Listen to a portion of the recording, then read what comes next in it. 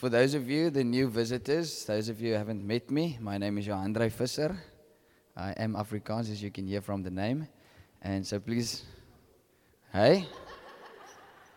Just because Vaughan put him out there, don't you think that Vaughan would be a good Father Christmas for your kids, hey?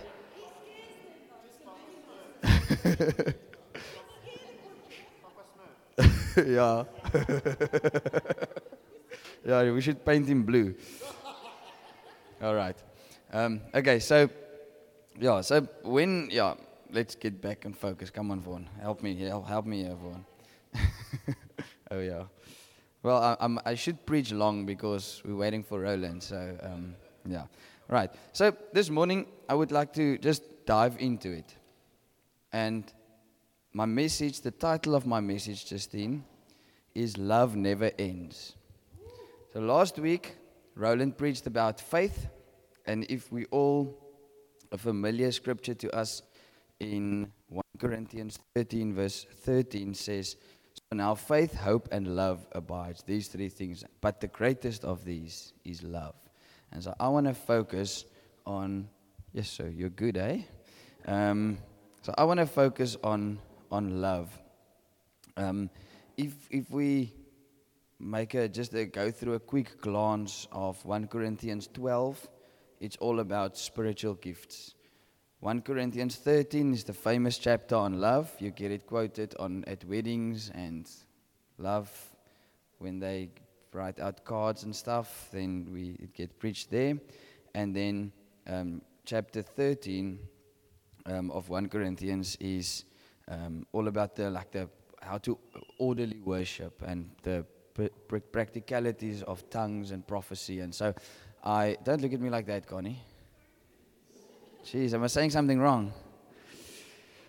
So if you find these kind of things, maybe you come from a more traditional background and you find like someone bringing a tongue or a prophetic word and you find it maybe strange, I would strongly recommend you to go read those 3 chapters. But this morning I want to start with 1 Corinthians 13 verse 8 to 13. And it says this, love never ends.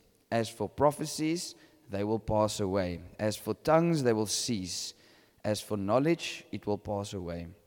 But for now, we know in part, and we prophesy in part. But when the perfect comes, the partial will pass away. When I was a child, I spoke like a child. I thought like a child. I reasoned like a child. When I became a man, I gave up childish ways. For now we see in a mirror dimly, but then we will see face to face. The then referring to when the perfect comes. Now we know in part, then we shall know fully, even as I have been fully known. Isn't that a beautiful passage? So one day, when the perfect comes, we will see as clear as possible, face to face. So whenever someone comes to the front, Bianca came to the front, and she brought a prophetic word, that's just a partial revelation. That's a part of it. And so there are some people, they call themselves, there's a big word, cessationists. They believe that the perfect in verse 10 refers to when the word comes, when the scripture comes, when the canon of scripture comes. And so there are people that don't believe like stuff like prophecy, speaking in tongues, words of wisdom, words of knowledge. They don't believe we should add to the Bible. Our stance, as Josh Jen says, that whenever someone brings a prophetic word, it should never go outside the boundaries of Scripture. Scripture is the blueprint. And the word that Bianca brought isn't adding to Scripture in any way. God is highlighting something for us for now that is not adding to Scripture. And so, yes, we do believe that the Word of God is His final revelation. But then, in terms of application, in terms of where we are now, as a body of members or as individuals, God does speak to us. And so we do think that bringing tongues is a wonderful thing because it shares something that is on God's heart for us. Isn't it great? I mean, I've had birthdays where people would come, we would eat cake and whatever, braai, and then they would pray for me and they would share prophetic words. And that's not words that adds anything to Scripture. It's just words that for me, where I am in my life, it just convicts me, or God says you're doing well in this area, you need to do better in this area, and it's wonderful and it's great. And so when we look at this Scripture, Paul says those things are like looking into a mirror, and we see it's dimly. But then one day, when the perfect comes, when Jesus returns, we will see face to face. I can't wait for that moment. I can't wait for that moment. He starts that passage off in verse 8. He says, love never ends. So it doesn't mean that we shouldn't prophesy, and that certain words of knowledge, words of wisdom, tongues, that we shouldn't do those things. But what Paul is saying here this morning is that love will never end. Those things will pass away, but love will remain for always. 1 Corinthians 14 verse 5 says, Paul says, I wish you all could speak in tongues. You don't have to quickly search that, I'm just glancing over.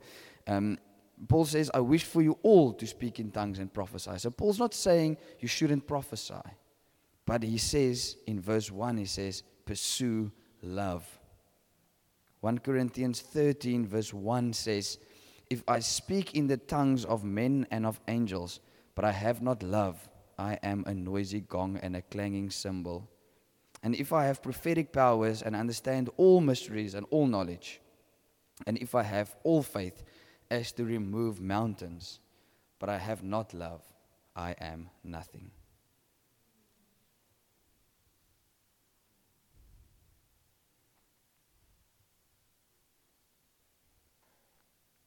So this morning, I think I skipped a part here. Anyway, all right. So this morning, I would like to focus on love and three important things of love. The first one is, why is love so important? What is the big deal? The second thing that I want to look at is, how does God see love versus the world's wacko perception of love? And I'd like to dig into that a little bit. And then also, the most important part, if you forget everything, you must not forget this last part here, and that is how we should love within the context of church. All right. Are you with me? Okay. Revelation 2, verse 1 to 7. You don't have to go there now. I just mentioned it. Revelation 2, whenever I sit in a message and a preacher goes to Revelation, I'm like, whoa, now we are going to the meaty stuff. And I just want to encourage you guys. Revelation, I heard David Pawson said, Revelation is not written to academics. It's written to normal people in normal churches. So read Revelation, the things you don't understand, whatever. But if you read Revelation from the beginning to end, you'll see something of God. You'll see His love. You'll see His wrath. But you'll see His love and His mercy and how great He is.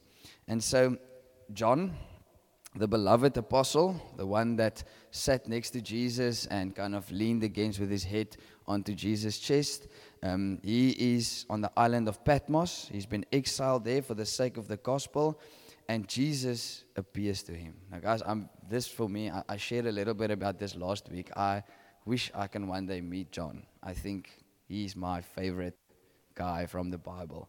And here's why I say so. John was the only apostle to see Jesus in all His forms. Because with the crucifixion, all the other apostles were scattered. The disciples, hulle was bang geweest, they went. But John stood there, and that beautiful part where Jesus from the cross looks down at John and he says, behold your mother. And he tells his mother, behold your son. And from that moment, John's purpose was to look after Jesus' mother. Ek kry sommer hoendervleis if I just share those things. And so John saw Jesus as the normal guy walking around doing miracles, multiplying the food. Okay? Then he saw Jesus on the Mount of Transfiguration, where he saw a glimpse of, or a version, very carefully say that word as an Afrikaans guy, a version of I'm always afraid to say version, but I don't swap the two around. So he saw Jesus as like a little, he was, in a sense, being glorified for a moment on the mountain, or on the Mount of Transfiguration. Then he also saw Jesus as like the beaten, bruised person hanging on a cross, paying our price for us. But then 3 days later, he saw Jesus in his resurrected body for 40 days. And now he sees Jesus, how Jesus is today, in his glorified, how he is in heaven. And what does he see? He sees Jesus, he says, have you noticed, if you read Revelation, and he constantly says, I saw an image like the Son of Man, like this, like this. So it's like he cannot explain what he's seeing. He's trying his best to explain, but even his words fall short of what this image really is. He sees Jesus with hair that is as white as snow. You see, we sang that song, the first song we sang. He saw Jesus with blazing fire coming out of his eyes. His face, to quote that song, outshines the brightest sun. I mean, there's a scripture in the Bible that says one day every knee will bow. I don't think knees will bow. I think knees will collapse. They will fall out of joint when you see this magnificent picture. And especially if you don't believe, if you haven't served Jesus, you will fall down. You won't bow your knee. You'll fall straight on your face, worshiping Jesus.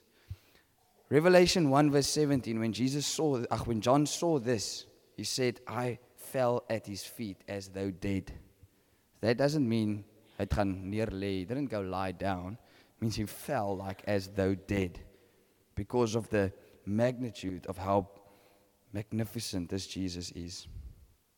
But Jesus taps him on the shoulder and he says, come, I must show you a couple of things. And the first thing that he shows John is the 7 lampstands. And these 7 lampstands refers to the 7 churches that are located in ancient Asia, and that is the modern day Turkey. Okay? And I find this fascinating. So I have a couple of opportunities through work. This year I'm visiting Greece, going to Corinth, Athens. Next year I told the guy, we're going to Turkey because I want to see these sites. I want to see Ephesus, ancient Ephesus, and all the other places. Go read it, it's fascinating. And so I want to focus this morning on Revelation 2 verse 1 to 3.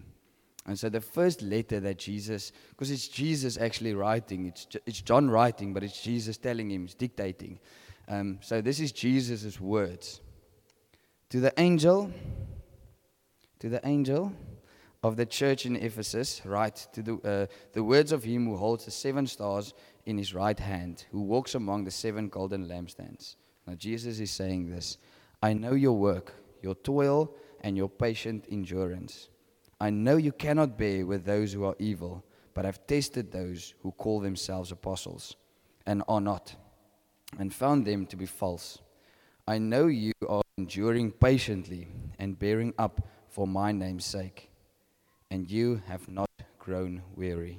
So if we read that, man, that's awesome to hear, huh? Jesus telling a church, well done. To magnify how big the well done is, we should look at the situation of Ephesus back then. So the ancient town of Ephesus was located next to or at a seaport where all the goods that went to the rest of the region came through Ephesus. It was distributed from there. And so Ephesus was culturally and financially a very, very rich place. It was also, in terms of pagan worship and different kinds of religions, it was also a very rich place. They were like the trendsetters of the ancient world. And in this ancient Ephesus, the town, it's not located there anymore, but you can go and visit that site. There was a big temple, and that temple was actually one of the 7 wonders of the ancient world. But that temple was dedicated to the goddess, the pagan goddess, Artemis. Thank you. Okay. And so, and you can go visit those temples as well, and there's Go do yourself a favor. Go on YouTube and go. There's a guy that I saw that goes to all the places and he explains. And he gives a lot more detail of what they did. And there's a pathway where they did certain stuff and sacrificed babies. And it's crazy. It's just crazy the culture that they lived in. That the Christians lived in, the situation that they lived in. They also had a very cruel emperor called Domitian. And it is believed that he was responsible for boiling John, trying to boil John alive in oil. Imagine that. So now John miraculously escaped that. And obviously if you escape that, then this guy, I'm not messing with him around. So I'd rather exile him to the island of Patmos. Because in this miraculous survival, or how he survived this, a lot of people came to Christ. So Domitian's like, I'm not doing that again. Then there'll be more Christians. So I'll rather remove him to the island of Patmos. In the center of this town, the city, there was a marketplace called the Agora. And if you wanted to trade and partake in buying and selling in this marketplace, before you could enter, you had to take a little bit of incense that was in a bowl and as an act of worship, placed it at the emperor's feet. And so obviously Christians wouldn't do that because the Bible says, you shall have no other gods before me. And so Christians couldn't partake. They couldn't buy and sell. All right? And so it's actually funny because in Revelation, one of the end time prophecies is that if you don't have the mark of the beast, then you won't be able to buy and sell. But it's actually something that happened back then as well. So if they didn't have a physical chip, but if they didn't do that, they couldn't buy and sell and become wealthy.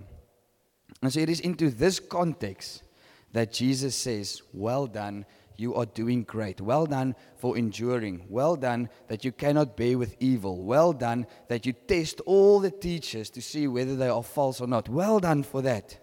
So imagine we can get that well done. I mean, we, Donnie and Luke, we as elders, we would be like, yeah, the church is doing well. If Jesus comes to us and says, well done for holding the line on this. Well done for not allowing that. Well done for not allowing evil. But then Jesus says this in verse 4, but I have this against you. Do you know the rule of but? You guys know the rule of but? But says, if you use but in a sentence, it means you're canceling whatever you said before. So parents, if your teenager says, I will clean my room now, but I have to. They don't mean the first part. Okay, get what I'm saying? So Jesus means that. Jesus says, well done for doing this, but I have this against you. You have abandoned the love you had at first. Imagine a church doing so well on every area, but in terms of love, they have abandoned the love they had at first. See, to Jesus, love is much more important than anything else. Love is more important than a spirit-filled worship session. Love is more important than a musician being able to play his instrument perfectly. Love is more important than beautiful flagging or eloquent preach or a welcoming team that is on point. Am I saying that it doesn't matter, that you should be careless about how you play your instrument? No, I'm not saying that. I'm saying you shouldn't play your instrument because you want to shine. You should play your instrument because you love God and you want to do your best for God. All right? Love is the ultimate thing. John 13:35 says, by this they will know that you are my disciples, if you love one another. Love is the most important thing. Interesting fact, because I study theology and I want to sound clever, if you look at the book of Revelation is written in AD 95. The letter that Paul wrote to the Ephesians was written in AD 64. So there was about a 30-year gap between these two letters that the church received. And when Jesus said, you have lost the love you had at first, what was that love? And we can go back 30 years and read the letter that Paul wrote to them. And if you look at the letter, you can split that letter in half. It consists out of 6 chapters. Chapter 1 to 3 speaks all about how we should love Jesus and our vertical relationship. And chapter 4, 5, and 6 speaks about our horizontal love for one another. So go read it with that context. Matthew 22, 36 to 40.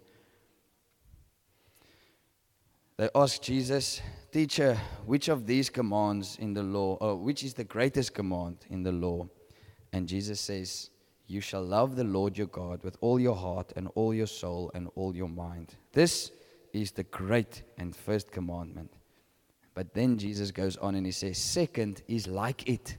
So in other words, where he says, love God, he places the second one next to it. See, it's like it. It's as important. You shall love your neighbor as yourself. On these two commands depend all the law and the prophets. Some people would say, or some translations would say, if we just quickly go back to that Revelation 2, it says you have lost your first love. Some translations would say you have lost the love you had at first. You have lost your first love. And then some people may read it like our love for God. But I think if you read the second translation, the one that I'm reading, the ESV one, you have lost the love you had at first. That includes our horizontal love for people as well. Guys, there's no wonder that Satan does his utmost best to distort our view of what love is. So let's stand still for a little bit. See, if you consider the world, and if you look at the world and what love is in the world's eyes, they see love as acceptance. We live in a postmodern world. Now, postmodern means truth is redundant. It means what is true for me is true for me, and you can't tell me what to do. And what is true for you, I can't, and I just have to accept that. And that is not the truth. See, the problem with postmodernism is we as human beings are elevating ourselves to the highest authority, where we are not the highest authority. That is exactly the same thing that Satan did just before he fell down from heaven, when Jesus cast him out of heaven. That is the same thing that Adam and Eve did when they take a bite of the fruit, where they decided, surely eating of this fruit can't be that bad, after Jesus, or after God commanded them not to eat of that fruit. We as Christians believe that our only highest authority is God. And because we cannot see God physically, and God on his own terms reveals himself to us, we have his word. And so therefore, his word is the highest authority. His word is the truth. And when the Bible says God has created male and female in the image of God, that is the truth. And not all other 620 whatever genders that they keep on adding one every day.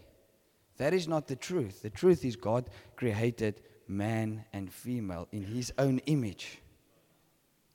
Love is not acceptance.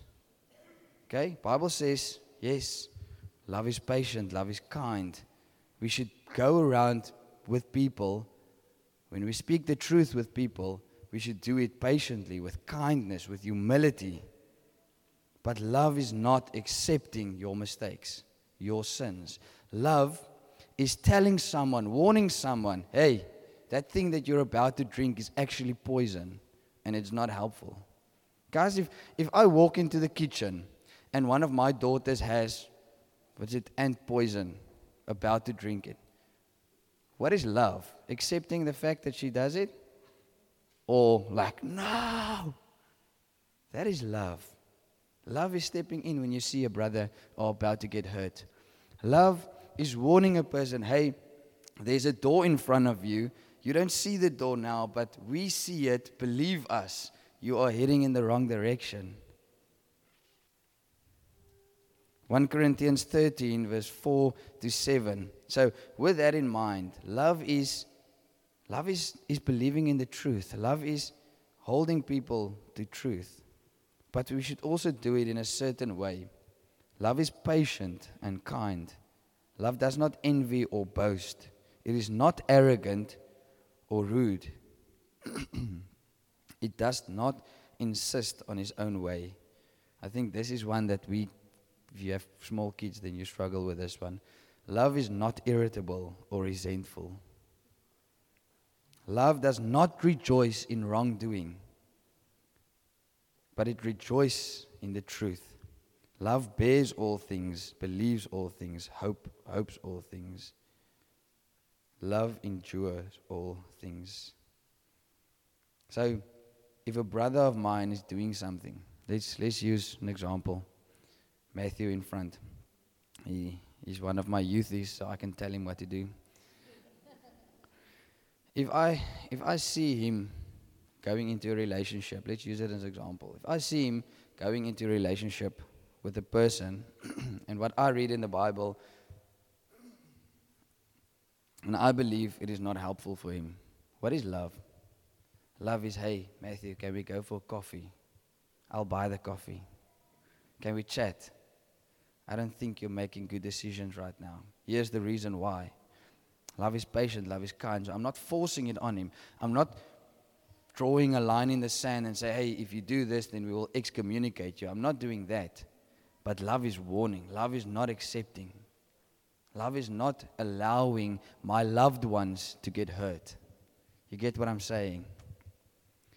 I want to land this morning, and I know how that sounds because this last part is also, it's not a landing like in 2 or 3 sentences, but I want to land this morning on the topic of what does love look like in church, in the context of church. And for me, this is a very important thing, and this is very dear to my heart because I see so many people, family members that think that they are good with God, but they are they're missing the plot. Is that the correct English? Hulle sit die pot mis. Hulle sit die pot 100% mis. See, if we look into the perspective, we take a helicopter view of the history of the world. Church is very, very important. Why do I say so? Because church is the vehicle that God uses now, in this time, to carry out His redemptive plan. See, ever since Adam and Eve took a bite of that fruit and sin entered into the world, from that moment, God, in His magnificent grace, from that moment, He made plans to redeem us. God didn't say, oh, yes, so now the people I created are going against me, so I'm just going to burn this thing in fire and create a new earth.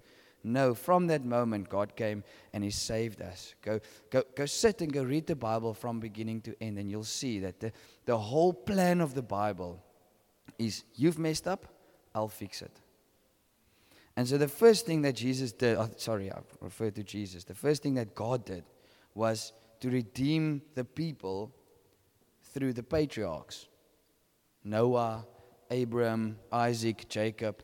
And then He redeemed people through the nation of Israel by first leaders, Moses and Joshua, and then judges. And there's a lot of judges. We know Samson, we know Gideon, where they went and they saved and they conquered, fought a battle, conquered, and the Israelites were free again.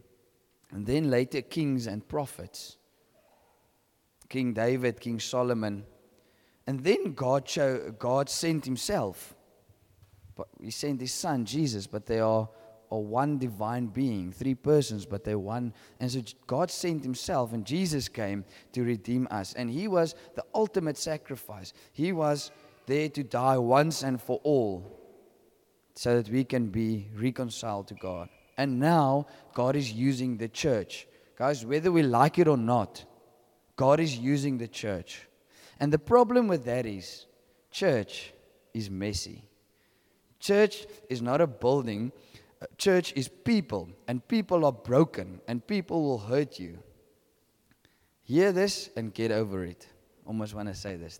There's a larger thing at stake here.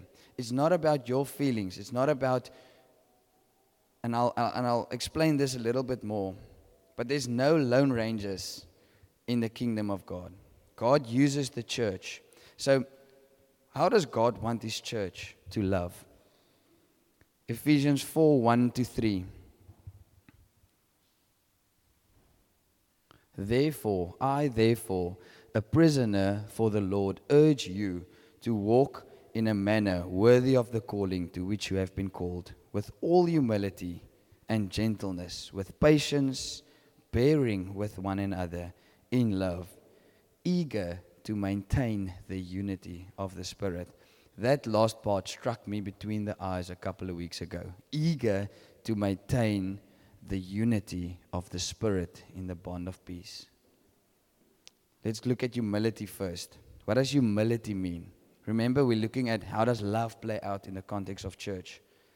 Humility means putting others in front of myself or before myself.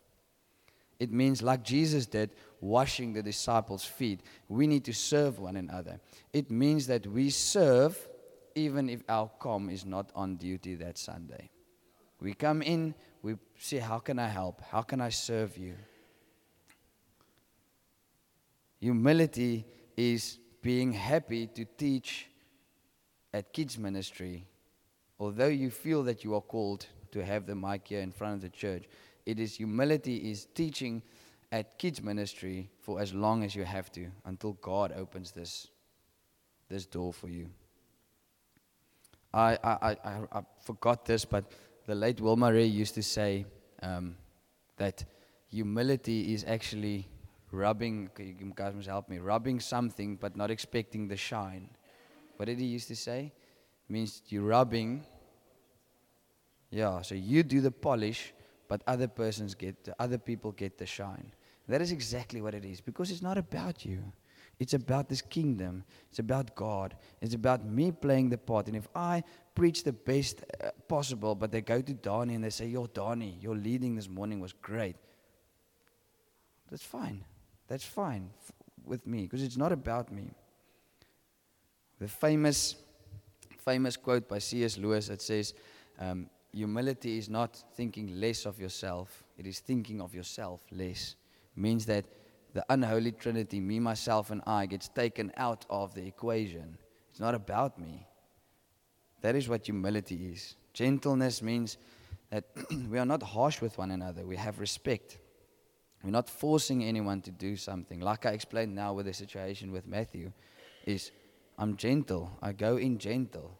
If you really understand the heart of God, God makes commands, but He is actually very gentle. Look back in your life.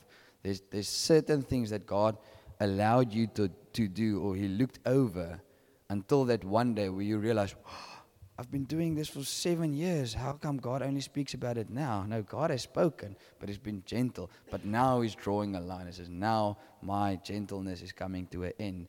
Now you should act. But God is actually very gentle. And we need to be as gentle as God is. Patiently bearing with one another. Like I said, church is made up of people. I can remember last year, 412, Andrew had a message on. He says, God sends people into your life to form you. Think about your spouse. That's why you're in my life, Vaughn. Think about your spouse. Your spouse brings out the worst in you because it's in you. And God is using your spouse to bring it out so that you can deal with it and that you become more and more and more perfect like Jesus is perfect. See, we sometimes, and this was a revelation to me, because let's be honest, I've been in certain ministries that I'm like, I can't do this because of that person. Have you been there? Have you ever, maybe in your job someplace, what if God gave you that boss to rub you up the wrong way so that whatever is in you can resurface and that you can deal with those things? Last week, where's Peter? Where's Peter? There's Peter.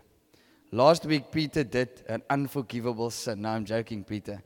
Peter came and he says, Andre, under this jacket. And then he zipped it open and he showed the All Blacks. Huh? Now, Peter, that didn't upset me. But let's use that as an example. What if I got so upset and so offended in that moment that, I was really, really, really, guys. yeah. What if the only thing that that whole situation would show is that there's something in me that I need to deal with? Okay? So, church is made up of people. And we will get offended. We will rub each other. We will irritate each other. But maybe have this perspective that God has put us together. Iron sharpens iron. Iron sharpens iron. People that we are given. The solution is not this church doesn't work for me, so I'm going to that church. There's also going to be people that will rub you up the wrong way. Okay? The problem is not, maybe, and I'm saying this one last time, maybe God has placed you in this body with all these people that irritate you to do something in your life. But I'm sure you're not in a position where everyone just irritates you all the time. Maybe, but there will be times where people offend you, where people hurt you. And I urge you, love is patiently bear with one another. Patiently bear with one another. And then the last thing in verse 3, it says, eager to maintain the unity. Now that word unity refers to like a body with ligaments. It refers to the ligaments, like the kneecap being held in place by a ligament to the other bones. And so we are called to be close together, to be a unity, like what do you call it, a cart of oxen that pulls in one direction. That thing doesn't work out if one decides I'm going that way. Jesus, just before he was arrested, he prayed in John 17. I haven't given this to you. John 17, verse 21, he says, Lord, let them be one as we are one. Do you understand how big that is? There's no division between God the Father, the Son, and the Holy Spirit. There's absolutely no division.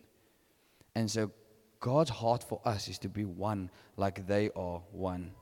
We need to be one in doctrine, one in purpose. We need to be one in relationship. And it says, let there be peace. Sometimes people will say something. Sometimes we'll be offended. Sometimes leadership will hurt us. Leadership will offend us. But we need to be one. So I want to urge you guys, sort out your offenses. And it is as easy as, hey, that thing that you take me out on just now, I forgive you for that. Or just set yourself up there, bro.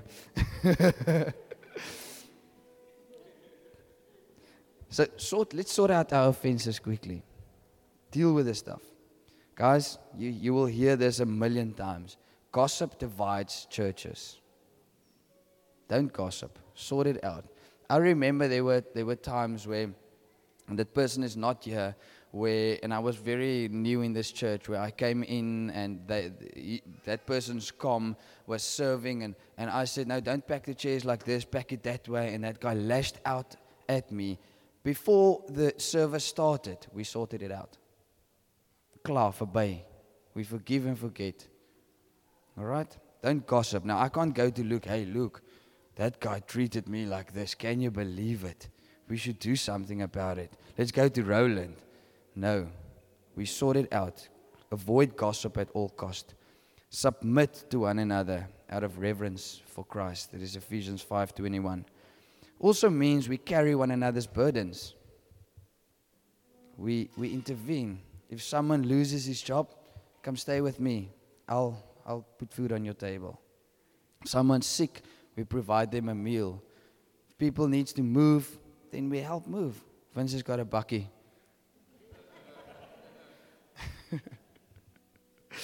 All right.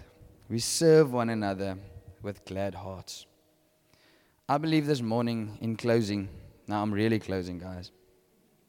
I believe that none of us sitting here is perfect like Jesus is. And I'm including myself. We are not perfect. And there's something in something that I said this morning that struck a chord, struck a nerve, and like, yes, man, I don't love like that. I can promise you. And so actually everyone should stand when I call for a response. But I don't want you to stand just because I said we should stand. So what I want to do is I want to pray a prayer over us that's found in Ephesians 4, verse 15 to 16. You can put it up so long. I want to pray that as a prayer over us as a body. But I want you guys to respond in receiving it. So can I ask you, if you want, I'm not forcing you. Love is patient, love is kind, love is gentle. Eh? So if you want to respond this morning, I'm asking you to stand, open your arms, and open your heart as I pray this message, or as I pray this prayer over us. So just guys, as you stand there, just open your arms, but more importantly, just open your heart.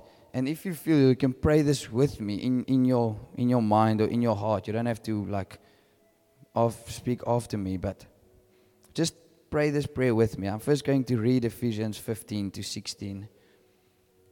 It says, rather speaking the truth in love, we are to grow up in every way into Him who is the head, into Christ, from whom the whole body, joined and held together by every joint with which it is equipped, when each part is working properly, makes the body grow so that it builds itself up in love. Jesus, this morning, I want to pray, Father God, that you would help us to grow up in every way into the example of Jesus. The perfect example that Jesus set for us on this earth. I pray that you would help us as a body of believers to grow up into that example. Lord Jesus, come and unite us together, Lord. Make us one in doctrine, one in purpose, Lord God. Help us to sort out little foxes, Lord Jesus, like gossip and like offenses, Father God. Oh Lord, I've been offended, but when I look back on those offenses, I'm like actually ashamed. Like, Johanna, how can you allow that thing to cause division? Father, help us to be people that are quick to deal with offenses, Father God. We acknowledge this morning that a church is made up of people, and that people will hurt us. And so if you haven't been hurt before, brace yourselves, because people will hurt you. Because they're people. They're broken. We are all just trying to be perfect and striving towards being holy and perfect like Christ is. So Father, I pray that you will unite us. Lord God, I pray that you will teach us your ways and that you will come and equip us. Jesus, help us so that we can work properly together. Every part of this body, Father God, whether we're a hand or a pinky. Lord, I pray that we will all work together properly. Lord Jesus, the most important is that you would breathe your life into us as a congregation, Father God. Lord, we can have everything set up. Perfect sound, perfect worship, perfect preaching, kids ministry running flawlessly. Lord, if your breath is not here, then we are dead. Father, we beg you, breathe your life into us. Come build us up in love, Lord Jesus. In Jesus' name I pray. Amen.